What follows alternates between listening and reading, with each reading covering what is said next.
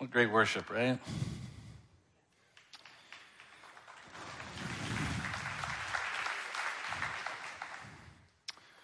Even when we're a smaller group and more of a, what do they call it, unplugged, still really good. So let's go to the Lord in prayer.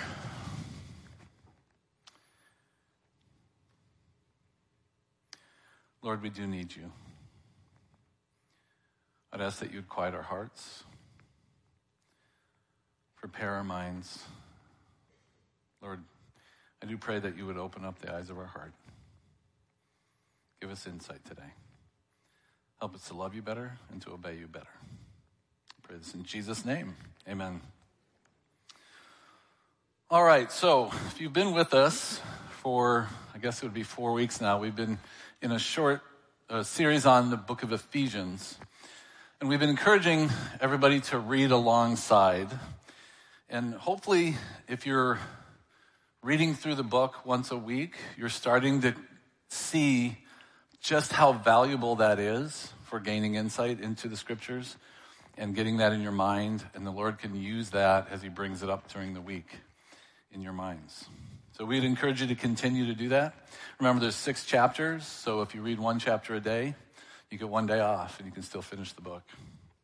So last week, we were in Paul's first prayer in the book of Ephesians. It's Ephesians 1:15 through 23. And we were able to get through 2 of the 3 points of insight that he prays for. So what Paul does in that first prayer is he prays that God would open up the eyes of our hearts and give us insight into 3 important things. So last week, before we even talked about those 3 things, we talked first about what spiritual insight is. And just to give you a quick review before we move on, we talked about the fact that spiritual insight that's what God gives us, the ability to both accept and understand the scriptures. For example, in 1 Corinthians 1:18, he says this, "For the word of the cross is foolishness to those who are perishing, but to those who are being saved, it is the power of God." Later on in chapter 2, verse 14 in 1 Corinthians, he says this, "But a natural man does not accept the things of the Spirit of God, for they are foolishness to him. And he cannot understand them because they are spiritually appraised." We talked about that word appraised. To appraise something is to attach a value to it. So if something is spiritually appraised, you attach what you think the level of value that is based on where you are spiritually. And so the reason why that we say stuff sometimes as Christians and people around us kind of scratch their head and go, "That doesn't sound very smart to us," is because they don't have the spiritual insight given to them by God. And so what Paul does is pray that we would have that spiritual insight. And we have that spiritual insight precisely because God's given us his Spirit and changed our hearts towards the truth. And that gives us the spiritual insight. Now, what that doesn't do, however, is make understanding hard biblical concepts automatic for us. For example, at the end of 2 Peter, towards the very end of the book, Peter actually says, "You know, Paul, he says some really hard things. They're hard to understand sometimes." So spiritual insight given by the Spirit does not guarantee that we're not going to have to put our thinking caps on. Today, we're going to have to put our thinking caps on a little bit. Fair warning. But we're going to pray for that spiritual insight so that we can understand these 3 things that Paul prays for us. So the first thing we talked about last week was the fact that we would have confidence, that we would have the confidence in God's future for us. Look in verse 18 of Ephesians chapter 1. "The eyes of your heart having been enlightened, so that you might know what is the hope of his calling." Now, we talked about the fact that word hope is not a kind of wishful thinking kind of hope. Biblical hope is actually probably better translated something like confident expectation. Because it's not that I'm hoping for something that hasn't been promised. It's actually looking at something that's coming down the pike because God promised it to us and looking forward to that with confidence. And so Paul says, I want you to receive this spiritual insight so that you can have this confident expectation as you walk through life. And we talked about that in pretty good detail last week.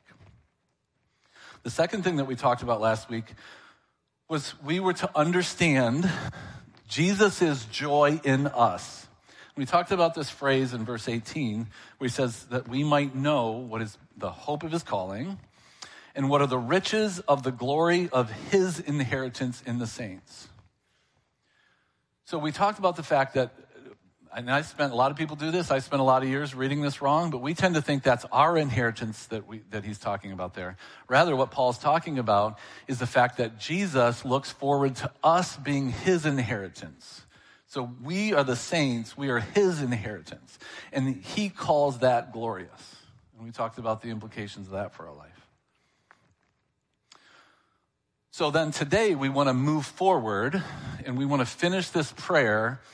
And it's actually kind of appropriate, I think, that we spend basically one message on verses 19 through 23. Because notice he prays for three things, but two of the three things that he prays for, he mentions in verse 18. And then he takes 19 to 23 to talk about this third point that he wants us to gain spiritual insight about. So that's what we want to do today. And just to quickly cover the kind of the main heading for it, look in verse 19. It says, and what is the surpassing greatness of his power towards us who believe? So what we want to do is we want to understand, we want to gain spiritual insight into the fact that God is using great power on our behalf. So that's going to be the main topic of our message today. Now, I want to do three things then with the rest of our time. First thing I want to do is I kind of wanted to describe the dilemma of preaching these verses, and I'll explain what I mean in a moment with that. Then I want to investigate the background to these verses, and then I want to actually talk about the meaning of these verses and then the application. So you can tell two of the three things are kind of preparatory for us. So the reason I say that is the passage that we're looking at, 19 through 23, is one of the most background-ridden texts in the New Testament. What I'm saying by that is this. One of the dilemmas of this passage is there's so much Old Testament background assumed that if we don't have some of that background in the forefront of our brains, we're not going to pick up really what Paul wants us to get. So one of the dilemmas is that we're going to basically want to make sure we make some of these Old Testament connections. And we'll talk more about in a second. Another dilemma is this. How much time do I spend on the third one versus the first two? Well, so I've got a really good friend who's a pastor down in Mason, and we spend a lot of time talking. And we were talking about this text in particular, and I was talking about my dilemma because last week I was going to try to preach all 3 points in one sermon, and it didn't work. And so we were talking about that, and he goes, well, you could have just kind of covered it in survey and not really mentioned everything in there.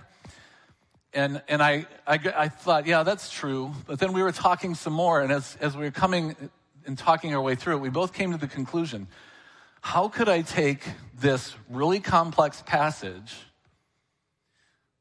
that's in a passage where Paul says, I'm praying that you'll gain spiritual insight into this and not deal with it and try to gain the spiritual insight. Do you see? So here we are. Let's do this. All right, let's dig in. So I do have a chart here I want you to see. This chart that we're going to pull up on the board here, it's pretty.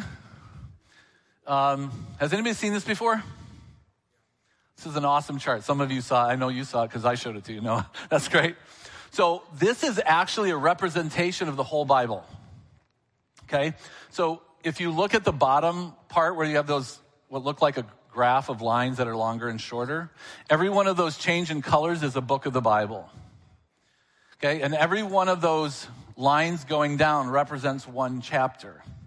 And every one of those arcs represents one passage in the Bible referring to another passage in the Bible. Do you see? So, do you see how many arcs there are? That is 63,000 plus interconnections in the Bible. That's how interconnected the Bible is. There's at least, and can you imagine being the guy who did the counting? 1 connection, 2 connections, 3. So this is a pretty cool chart. By the way, Joanna, this is for sale, so I would love it for November 23rd for my birthday. I want a poster of that thing. But what's really cool is you see those arcs, and you see how much of the Old Testament gets referred to the New, and even the Old Testament referring to each other, right? But the length of those lines is how many times that chapter is referred to in another place in the Bible. Look at that really long line. Can you tell there's really one chapter that's referred to most by a long shot in the rest of the Bible? That's Psalm 110. That's Psalm 110. We will end up looking at that today because that's going to come into play as we move along here. But I wanted to show that because if you're reading some commentaries, maybe preparing to do a Bible study, if you see the term intertextuality, this is kind of displaying intertextuality. Now imagine if we could have a hyperlinked Bible, right? We have reference Bibles that cross-references. What if we could have a hyperlinked Bible that would cross-reference all that stuff for us? Anybody really good with computers? Go for it. That would be a great service to the church, wouldn't it? So anyway, so we're going to actually look at this, but this is one of those passages, Ephesians 1, 19 through 23, is super interconnected. And I'm only going to be able to hit 3 of those connections today because I actually want to finish you on time. But that's what we're going to do. We're going to be able to hit some of these interconnections. So what we want to do now is talk about the fact and some of the backgrounds, to this passage before we dig in. So I probably could have picked about 7 different things that I talked about, but we would be here through lunch. So I'm going to stick with 3 today, and let's talk about those 3 things. The first thing that we want to talk about by way of Old Testament background is what we will call the 2-age view of reality. So during the New Testament time, the people of the day in Israel thought of history containing basically 2 different eras. Okay? The first era would be the present evil age. The present evil age. And the second era would be the age to come. The age to come.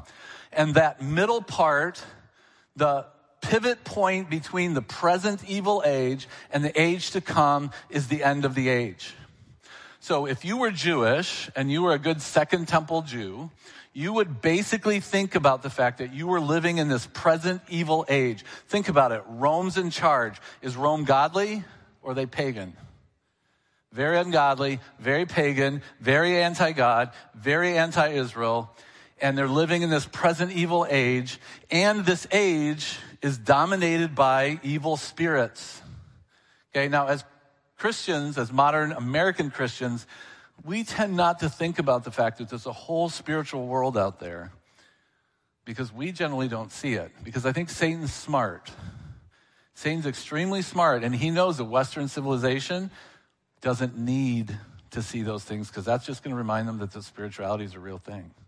But if you go to third world countries, if you know any missionaries that deal in third world countries, they understand the spirit world and how dangerous and how evil it is. And in that chart, if you don't mind bringing that back up for me, in the present evil age, the world was dominated by those evil spirits. And we're going to even see those referred to in our passage today. So you have this present evil age. And then if you're Jewish, you believe in a coming Messiah. When the Messiah would show up, that constituted the end of the age. And then you would enter into this kingdom period where God is going to establish his Messiah. He's going to put him on the throne in Jerusalem. And he's going to reign forever and ever. And he's going to put the worlds to right. And that's the kind of world, the background. So let's hit some passages that demonstrate this, because this is basically the worldview of the early Christian church. One passage, Daniel 12, 11 through 13, kind of forms the beginning of this. And he says this in verse 13, "But go your way till the end." This is a prophetic section in Daniel. "And you shall rest and shall stand in your allotted place at the end of the days." And so Daniel looks forward to this end of days coming and moving into this age to come. And in the New Testament, we're going to actually see those two phrases. Look at Matthew chapter 12, verse 32. And whoever speaks a word against the Son of Man will be forgiven, but whoever speaks against the Holy Spirit will not be forgiven, either in this age or in the age to come. You see, we have those two basic ages split down the middle at the end of the age. Again, in Matthew 24, verse 3, he sat on the Mount of Olives. The disciples came to him privately. They said, tell us, what will be these things? And what will be the sign of your coming and of the end of the age? So by this point, they believe that Jesus is the Messiah. And they're basically saying, when are you going to arrive? Announce yourself as the Messiah and put yourself on the throne. That is, when will the end of the age be? Now, Jesus comes, breaks their expectation, and doesn't seem to be offering a physical kingdom, although he is, and we'll talk more about that in a moment. But look what he says at the end. This is after his resurrection. This is the giving of the Great Commission. He says this in verse 20, teaching them to observe all that I have commanded you, and behold, I am with you always, even to the end of the age. So Jesus says, I came, I died, and we're still waiting for that end of the age to come, even though they were anticipating it in Jesus' first coming.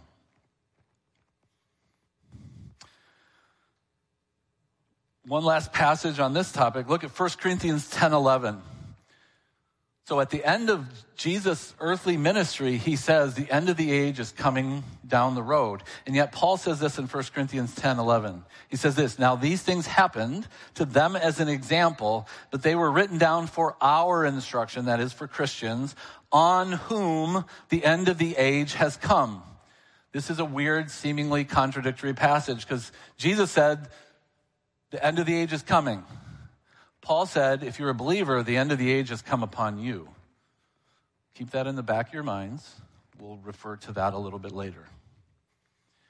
So we have this two-age structure. The end of the age being the pivot point between this present evil age and the age to come. Now, from our perspective, we still live in that present evil age, awaiting for Jesus to return. Or do we? We'll talk more about that as well. The second passage I want to talk to you about is Psalm 110. Psalm 110 is a messianic psalm. Psalm 110, if you remember that chart, that was the one that was so long, it just outpaced everything else. It is the single most quoted Old Testament passage in the New Testament.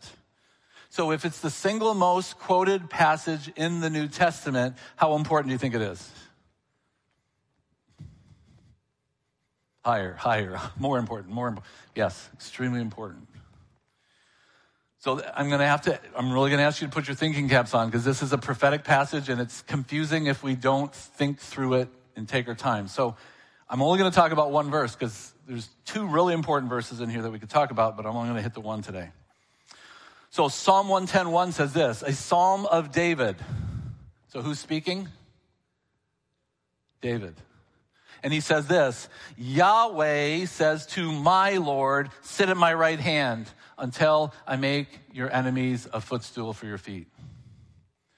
So David is talking. So I'm going to play the part of David since that's my name. I was named after him. So I'll be David. I don't want you to imagine God. So I want you to imagine a big Shekinah glory up here. God has veiled himself partially just enough so that we can see the glory over there.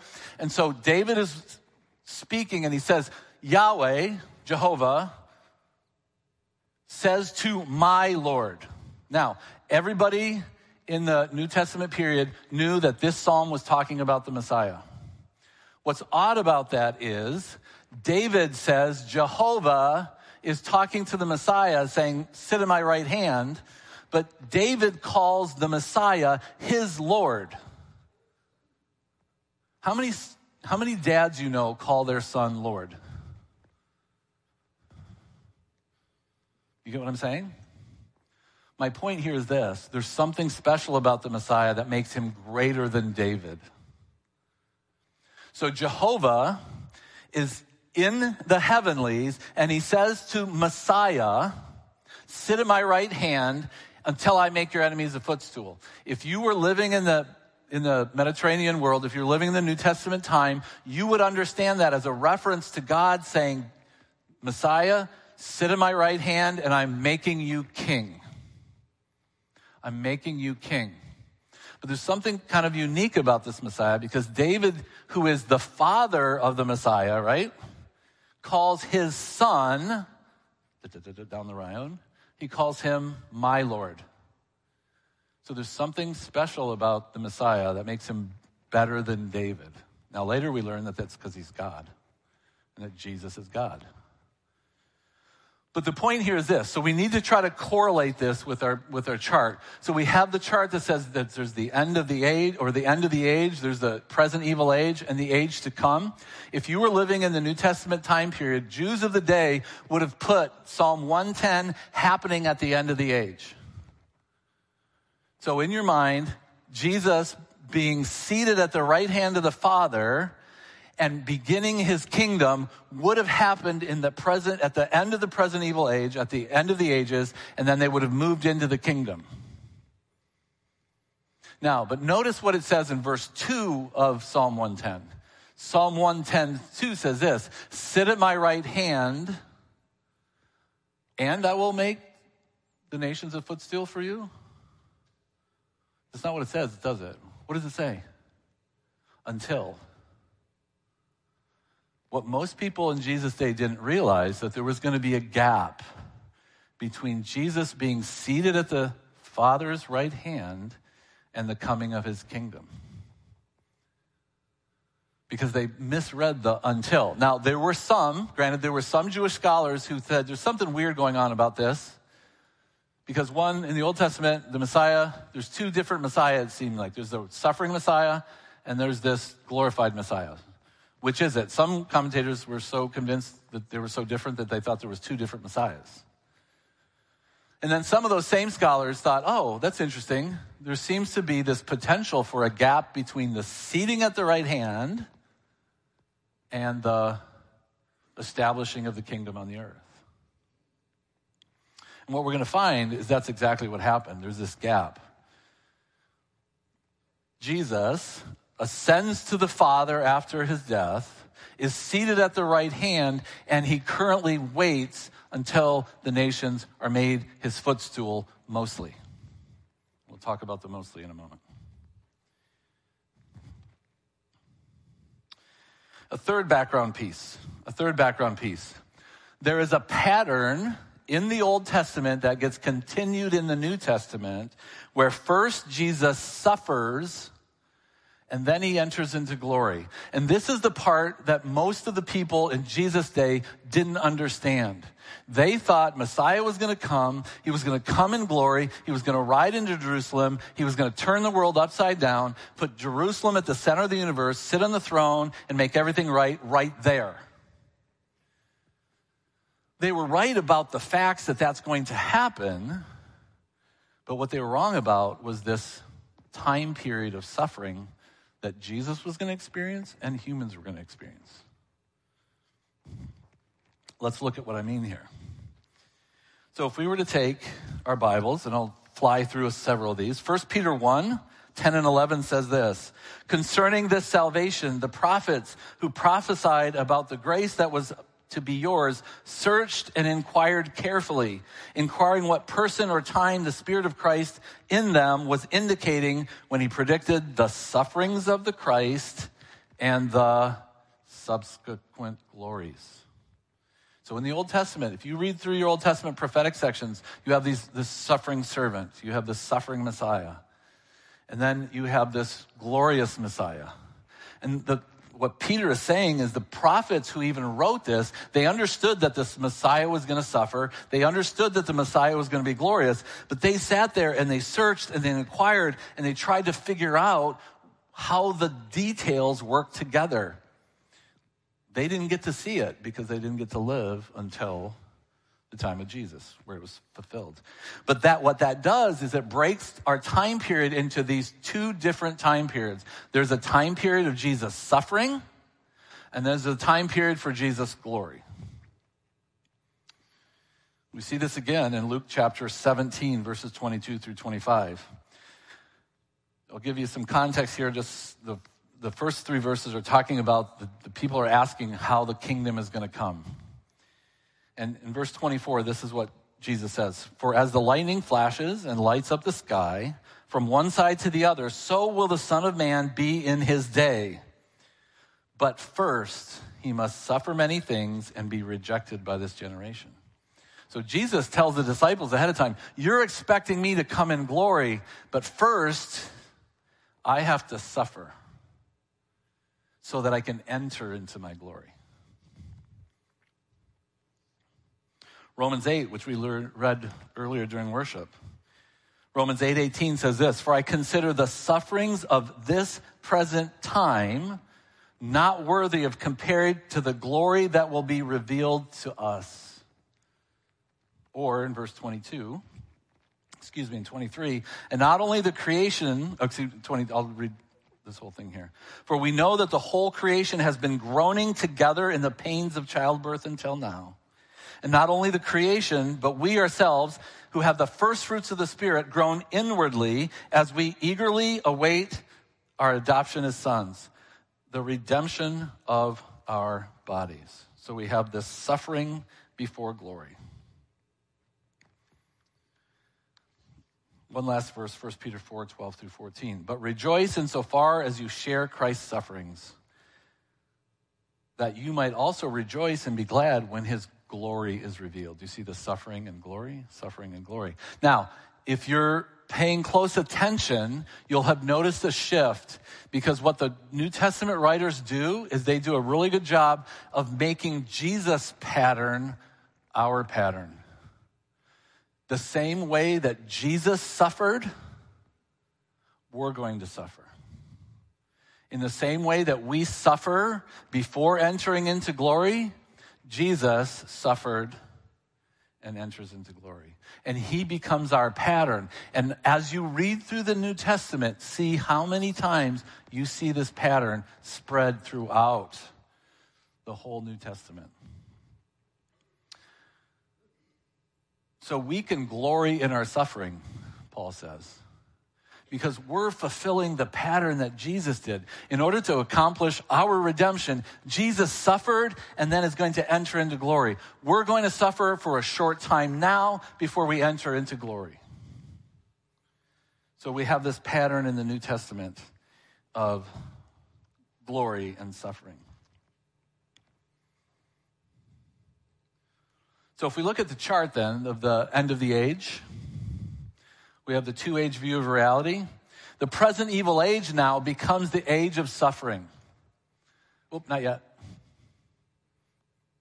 The other one backwards a little bit more. It says suffering and glory. There we go. So this present evil age becomes this age of suffering. This present evil age becomes this age of suffering. And we look forward to the glories that we're going to experience. Now, that's the basic way of understanding it. But Jesus puts a little tweak, and Paul puts a little tweak to how we understand this pattern. Because from the perspective of the Jewish people, and from our perspective most of the time, go ahead and leave that chart up there if you don't mind. From the perspective of the people who were living at Jesus' time, this is the same chart that we would be looking at, that they would be looking at, and they would understand. But what Paul and Jesus say is there's a difference because of Jesus coming. Right? We have suffering and glory. Now let's go back to the passage that I referred to in 1 Corinthians chapter 10, verse 11. Because he says something really interesting here. He says this, now these things happened to them as an example, but they were written down for our instruction, on whom the end of the age has come. So even though out of one side of his mouth, he says the end of the age is future, he says for believers, we have experienced the end of the age. How does that work? He basically says in the same way, the kingdom is both now, we've heard this before, right? The kingdom is both now and it's future. How does that work? It's because God has taken believers and placed them into the end of the age. And so now we have a little chart that comes up here that shows that there's this kind of overlapping of the end of the age. So as believers, we have this already. We're living in this in-between time between the first coming of Christ and the second coming of Jesus. And in that in-between time, Paul says, the end of the age has come upon believers. See, when the Old Testament prophets talked about the end of the age, they talked about it as an age where the Spirit would be poured out upon his people and they would experience this kingdom living. What Paul says is, as believers who are not yet to the end of the age, God has placed on us the Spirit, has given us the Spirit, and in so doing has given us a bit of a foretaste of what life is going to be like at the end of the age. So the end of the age has come upon us. We talk about this being an already, not yet. And so if you're ever reading a commentary or listening to a sermon and someone talks about already, not yet, this is what they're talking about. As believers in Christ, we have been given the Spirit, and in so doing, the end of the age has come upon us, and we're experiencing in part the future that God holds for us. Yes, Jesus wins, but Jesus won as well. Because at the cross, he says it's finished, and Jesus wins, and the end of the age comes upon us, and we're given the Spirit, and then we experience the now, and we experience the end of the age in the future even better. Wow, thanks for being patient with me as I hit some of this background, because our text won't make much sense if we don't. So here's how it works then, to try to bring all of those backgrounds together with this overlapping of the end of the age. So if we look at the present evil age, it's an age of suffering. And in the overlapping, it's an age of both suffering and glory for believers. And in the Jesus' second coming, it's going to be full glory. By the way, if you understand that chart, go read 2 Corinthians 3 and let that blow your mind. Because he talks about both suffering and glorying in there in a really impactful way. Just a little bonus for your devotions on the side. So all of this is the background to what we're looking at. And you're going, what does this have anything to do with God's power towards us? That's a fair question, because I was asking it myself this week. But look what he says in verse 19 of chapter 1 in Ephesians. We're back to Ephesians now. In Ephesians, I'll read 18 for context.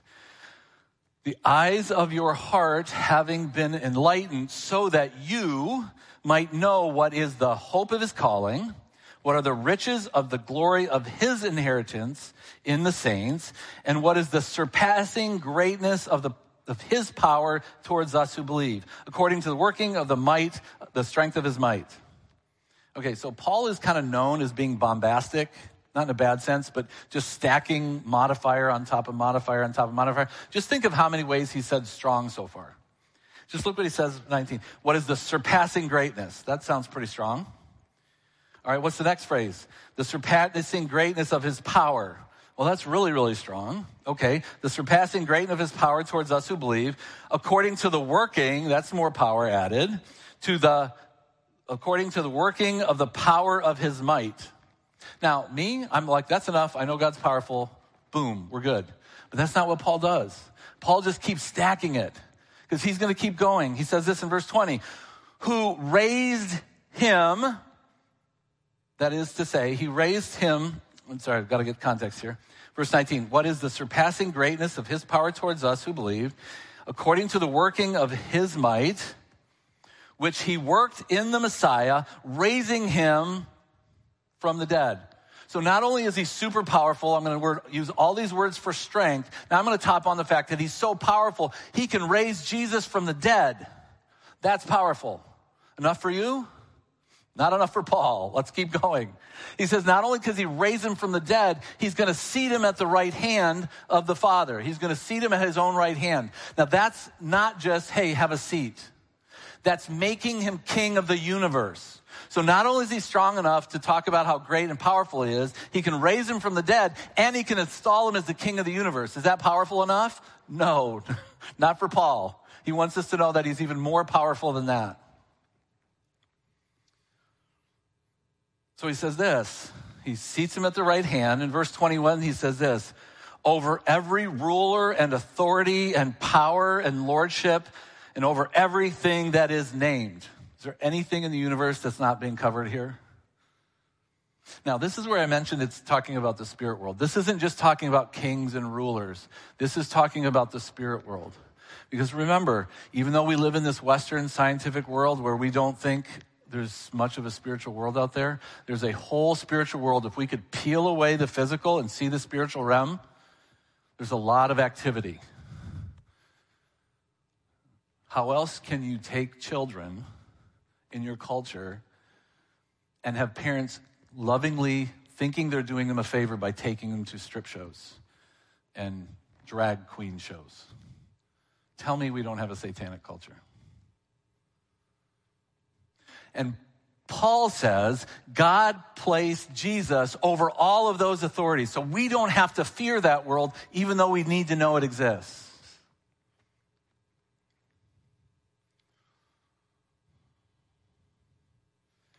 To finish that verse, verse 21, he says, not only in this age, but in the age to come. You see? So God is so powerful, he can raise him from the dead, he can seat him at the right hand, he can have power over all of the spirit world, and that's still not quite enough for him. He still has to show just how powerful God is towards us. He says this in verse 22, and he placed all things under his feet. Wait, doesn't that sound like a contradiction? We just got done saying that Psalm 110 says, sit at my right hand until I make your enemies a footstool. And we said that's going to happen at the end of the age, But what does Paul say here? Paul says that he placed all things under Jesus' feet. Already? Not yet. Already? Not yet. But see where he's done it? He's done it here. And all things he placed under his feet, and he gave him his head over all things. Where? In the church. Please never underestimate and never downplay the importance of the church in God's program. This is the current manifestation of God's kingdom where Jesus has been raised, seated at the right hand, made head of the church, and he's reigning over his church. All things in the church. We can't take the church lightly. Now, let's be clear. We don't come to the church for salvation. We come to God for salvation, who then places us in the church. We've got to get that order correctly. But the church is important. The church is extremely important. Look at what he says. The church, which is his body, the fullness of the all, who are filled by all things in all. And I'll be honest, I spent about 2 hours trying to figure out what that meant, and then I finally realized I was being silly. What's Paul doing there? He's trying to overwhelm you with just how full the church is. He's just trying to overwhelm you with a bunch of words about all. Do you think the church is everything?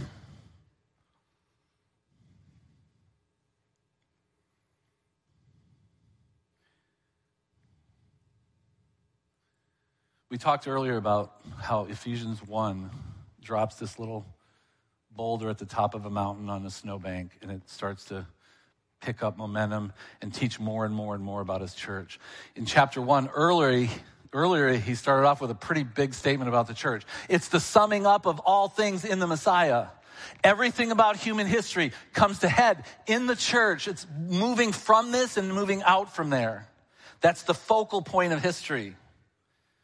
Our church, God's church, is important. And now he says, it's the manifestation of God's kingdom on the earth, whereby Jesus is reigning at the right hand of the Father over his church, waiting for the day when he comes back and puts everything to right. One of my favorite things to do in the last 3 months since I've now become a grandfather is to babysit little Solomon. And one of the things that Solomon does, we feed him a bottle.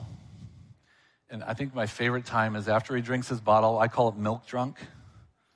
You know, remember when little babies just kind of collapse on your shoulder asleep? It's really cute in 3-month-olds. But brothers and sisters, it's not cute in adult humans. There's so many of us who treat the church as if it's just something I come to. And we come and we feed, and we're like milk-drunk little babies that don't do anything for Jesus. And I know that's harsh, and I know that's strong. But God calls us to live for him through our local church. You need us.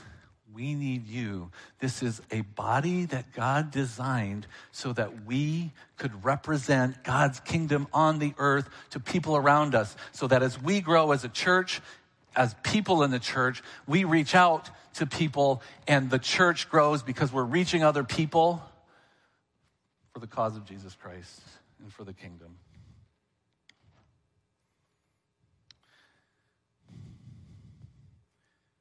Like I said, I love it when milk-drunk Solomon falls asleep on my shoulder. But God forbid that I be a milk-drunk baby in his church. You say, well, what am I supposed to do? Come to the service, get engaged. Get engaged. What do we mean by that? Find a small church. Find a life group. Find a way to serve. It's really easy to get wrapped up. I'm talking to a lot of people coming out of COVID. COVID has done more to drive people into this milk-drunk state than probably any other time in recent history. And we need to come out of that stupor, and we need to serve in the church because God calls us to live for his kingdom. And the kingdom, primarily in this time period, is manifested in the church. Can we do that together? I want you to pray. I want you to pray that God would find one way that you can engage if you've been disengaged from the church. Find one way that you would engage more with the church. Find one way that you can serve.